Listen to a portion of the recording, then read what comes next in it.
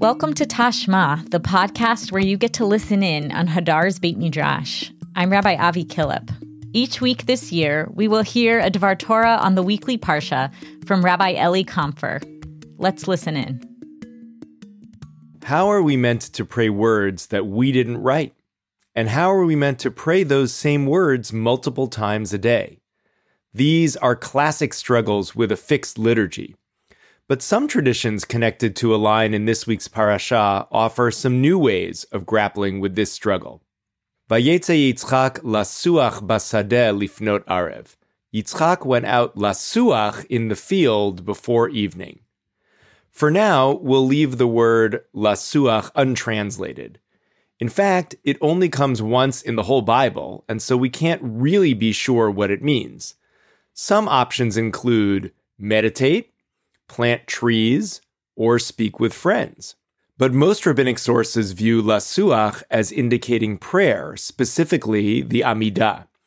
In fact, according to an old tradition, this is the moment that Yitzchak instituted the daily practice of mincha, the afternoon service. Yitzchak established the Amidah of mincha, as it says, Yitzchak went out lasuach in the field before evening. And sicha means the Amidah, Breshit Rabbah 68:9.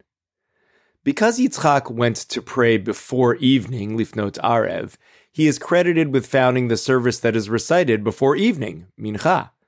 Rabbinic tradition makes this connection between lasuach and tefillah, which in rabbinic texts usually refers to the official Amidah, through a variety of verses that indicate sicha is a form of prayer. For instance, in Mechilta de Rabbi Yishmael B'Shalach, Vayechi 2, we read, Sicha means prayer, the Amidah, as it says, evening and morning and afternoon I will speak, asicha, and groan, and God will hear my voice, Psalm 55:18.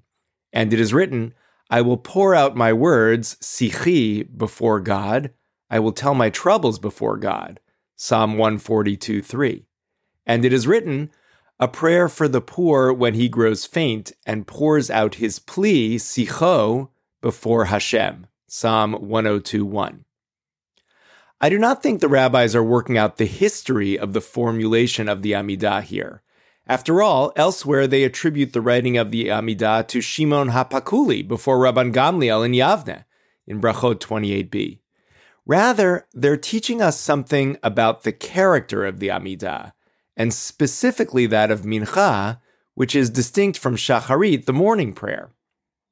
We saw that Avraham was credited with establishing Shacharit in Parshat Vayera, when he returned in the morning to look out over the destroyed city of Sodom. Morning is a time of clarity, where the world is set before us, and we face our reality, whether or not it intersects with our hopes. But Mincha is a time of blurriness and fading light. Yitzchak is a biblical character who always struggled with seeing and seeing clearly. In fact, in the end of our verse, Yitzchak does not see Rivka, even though she is right before him. He only sees camels. Rivka, by contrast, sees Yitzchak, Genesis 24:64. Later, of course, Yitzchak cannot see well enough to distinguish between his two sons, Yaakov and Esav. This inability to see well coincides with the time of Mincha. How might we also experience the moment of fading light as engendering a different emotional character to our Amidah, even if the words are exactly the same as the morning prayer? We might feel different when the sun is setting, perhaps like Yitzchak felt before he saw Rivka, when he continued to suffer from the loss of his mother, and at 40 years old had no prospects for love. Why repeat the Amidah multiple times a day? Perhaps the very repetition helps draw our attention to changing feelings throughout the day. Indeed, one explanation of why we say the Amidah 3 times a day was meant to connect us to the changing nature of the day as it progresses. Talmud Yerushalmi Brachot 3:6, Rabbi Shmuel Bar Nachmani said, the 3 Amidot correspond to the 3 times when the day changes for creatures. We feel differently at first light than we do when dusk comes. The Amidah offers us the opportunity to check in on those feelings and to pour out our hearts at different emotional points in the day. But what about our own words? Why recite only a fixed liturgy when we might have much more to say? Here too, our verse teaches us something. The rabbis never imagined saying the Amidah entirely as a fixed prayer. Rather, they always saw the Amidah as a base text to which one also adds personal prayer. The only question was, do we say the personal prayer first, before the fixed words, or after them? We read in Talmud Bavli Avodah Zarah 7b. It's taught in a Braita. Rabbi Eliezer said, a person asks for their needs and then prays the Amidah, as it says, a prayer for the poor when he grows faint and pours out his plea, sicho, before Hashem, Psalm 102:1. And sicha means Amidah, as it says, Yitzchak went out lasuach in the field. Rabbi Yoshua said, a person first prays the Amidah and then asks for their needs, as it says, I will pour out my words, sichi, before God, I will tell my troubles before God. Psalm 142:3. Rabbi Eliezer and Rabbi Yoshua disagree about when a person gives voice to their personal prayers by asking for what they need relative to reciting the fixed text of the Amidah. Rabbi Eliezer says to say one's personal prayers first. Rabbi Yoshua says to say them afterward. But no one says to ignore personal prayer when saying the Amidah. It is simply a question of where to insert it. In this version of the teaching, the word sicha is synonymous with fixed prayer, the Amidah. By contrast, other terms, such as tefillah or lahagid sarah, indicate personal prayer. This understanding of sicha works with the view that Yitzchak instituted fixed prayer when he went to pray lasuach in the field. However, it's not so clear that sicha means the fixed prayer. In fact, in the Yerushalmi's version of this teaching, the terms are reversed. We read in Talmud Yerushalmi Brachot 4:4. One Tana teaches that one prays the Amidah first and then asks for their needs.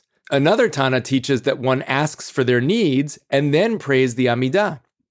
For the one who said one prays the Amidah first and then asks for their needs, quote, a prayer for the poor when he grows faint and pours out his pleas, sicho, before Hashem, Psalm 102:1. For the one who said one asks for their needs and then prays the Amidah, quote, to hear the cry, rina, and then the prayer, tefillah, 2 Kings 8:28. In this telling, we have the same debate as above. Since surely one must add one's own personal requests to the Amidah, where does one add them? But the proof texts here in the Yerushalmi view the term sicha or rina as corresponding to the personal, spontaneous request for needs, not the official prayer, the Amidah, which is represented by the word tefillah here. With this view of sicha as personal prayer, Yitzchak's behavior takes on another valence. He is not instituting a fixed public liturgy, the mincha service. Rather, he is pouring out his personal desires, as the psalmist does in Psalm 102:1. We also can use the Amidah moment as a framework for our own personal prayers. Later, other options emerge for the right place to include these personal prayers. See the rest of the sugya in Avodah Zarah 8a. And we now add them in specific blessings or following the Amidah entirely. But the main point is, the Amidah was always meant to be intertwined with our personal requests. But the main point is, the Amidah was always meant to be intertwined with our own personal requests. Yitzchak's moment of personal introspection and pouring out might serve as a model for us as well, looking to pour out our hearts to God in our own words. Shabbat Shalom. Our producers for this episode are Sam Greenberg and Jeremy Tabak. Thank you to David Chavinsky for editing this episode. I'm your host, Rabbi Avi Killip. It's been a pleasure to learn with you.